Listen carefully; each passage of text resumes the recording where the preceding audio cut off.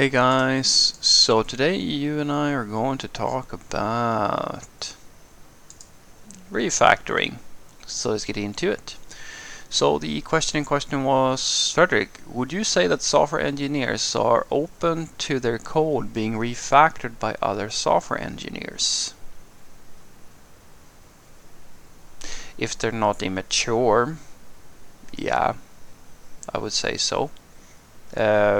Because the reality is that unless you're open to refactoring, how the hell is anybody going to fix a bug or develop the code further when new features are coming in?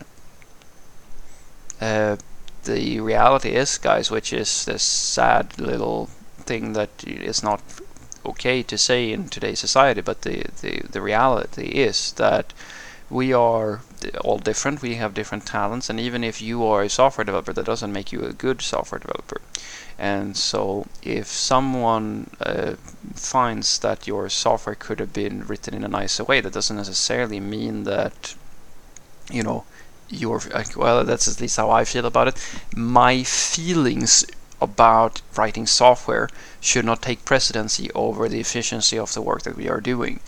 And a classic one that I see all the time is that someone writes a component that is shit in the system, and then other people feel as if they can't really refactor this, because one part is because they feel like, oh, this is a lot of work, which perpetuates the fucking problem. And I usually talk a lot with my teams about this, where I tell them that I expect you to fix this. It's not optional.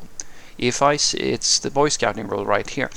If I see that they add features without fixing the existing code that surrounds the feature, when I see that they shim things in, they don't write any tests, and I ask them, oh, why are you not writing tests for this stuff? And then they say, oh, the code is kind of ugly, it's kind of big, etc., etc. And I go, yeah, but then fix it.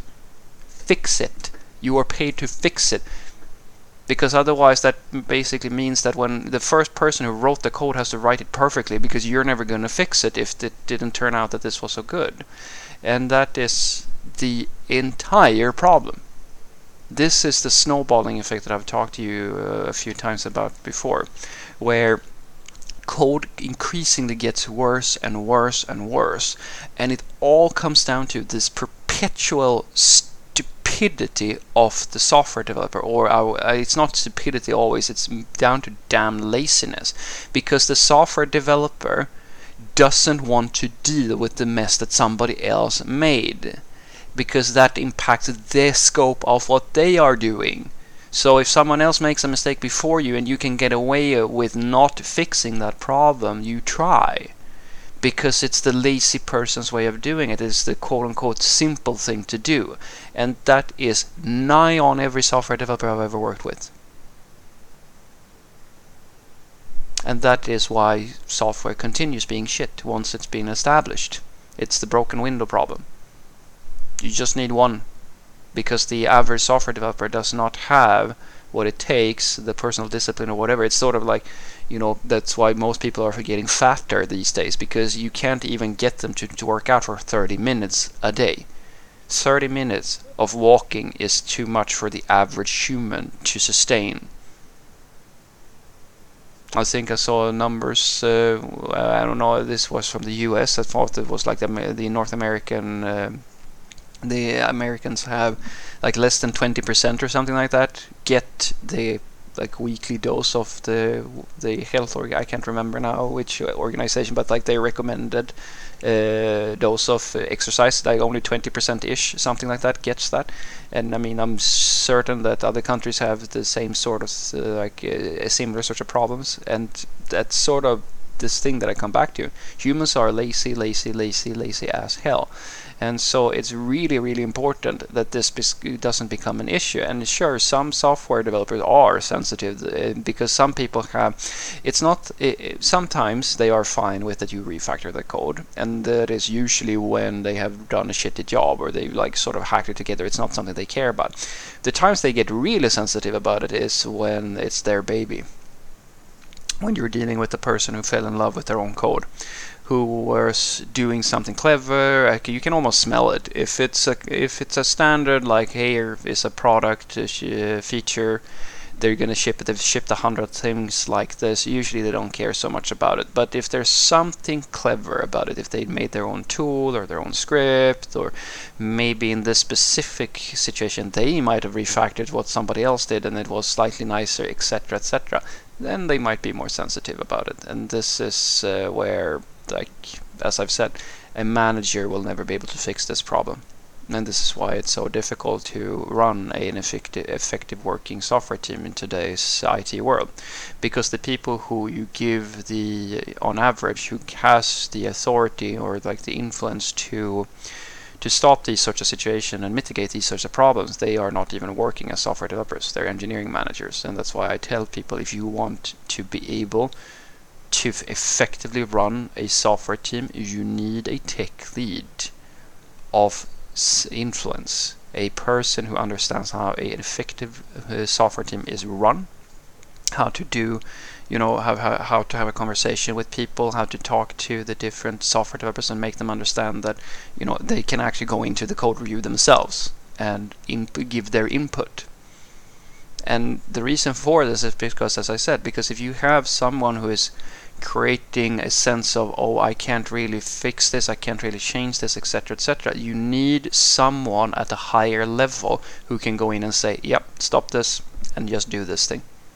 Because when the people and the coworkers or like the team members start feeling a little bit like, oh no, the Bob wrote this and then Jane doesn't feel like she can change it even though it is ugly, then someone has to be able to facilitate an open discussion about it and make everybody realize that this is not up for discussion. Fix it. And Jane can't do that because she doesn't want to stick out or like be this or that, and Bob is the same way when Jane does it, because they don't want to cause friction between themselves and somebody else in the group. And that's where true leadership is shown, where they realize that they are in a stalemate between each other because they don't feel like it is their role or their place to have this conversation about changing code and things like that and how to do things. That's where a leader has to understand that this is a situation where you are forced.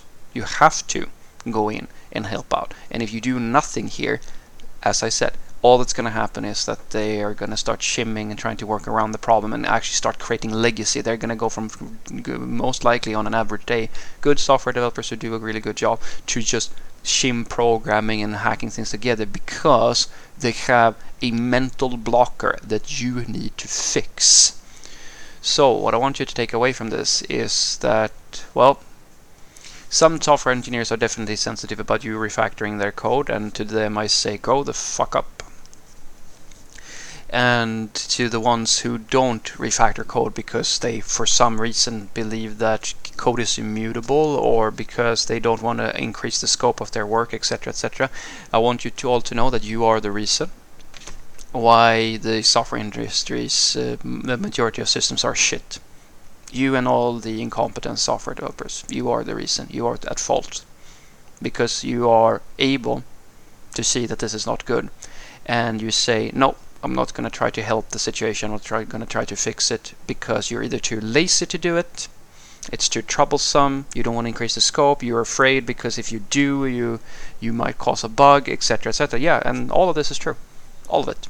And you can point and ask management and so forth and so forth. You can do whatever you want, but this is the fundamental problem. This is why so many systems suck, because nobody fixes this problem.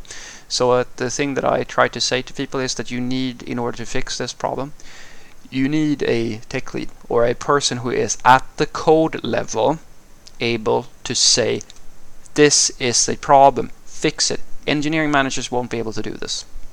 No one higher up is ever going to be able to do this, because you can sit there and you can regurgitate the mantra that, we have a blameless culture, you should be Boy Scouting, you should be fixing things, etc., etc. But unless you are in the trenches with your developers, pointing out specific pull requests, this here is not good, can we fix this, etc., etc. Unless you are at that level, I do not believe that you will have the ability to fix this problem. Have a great day.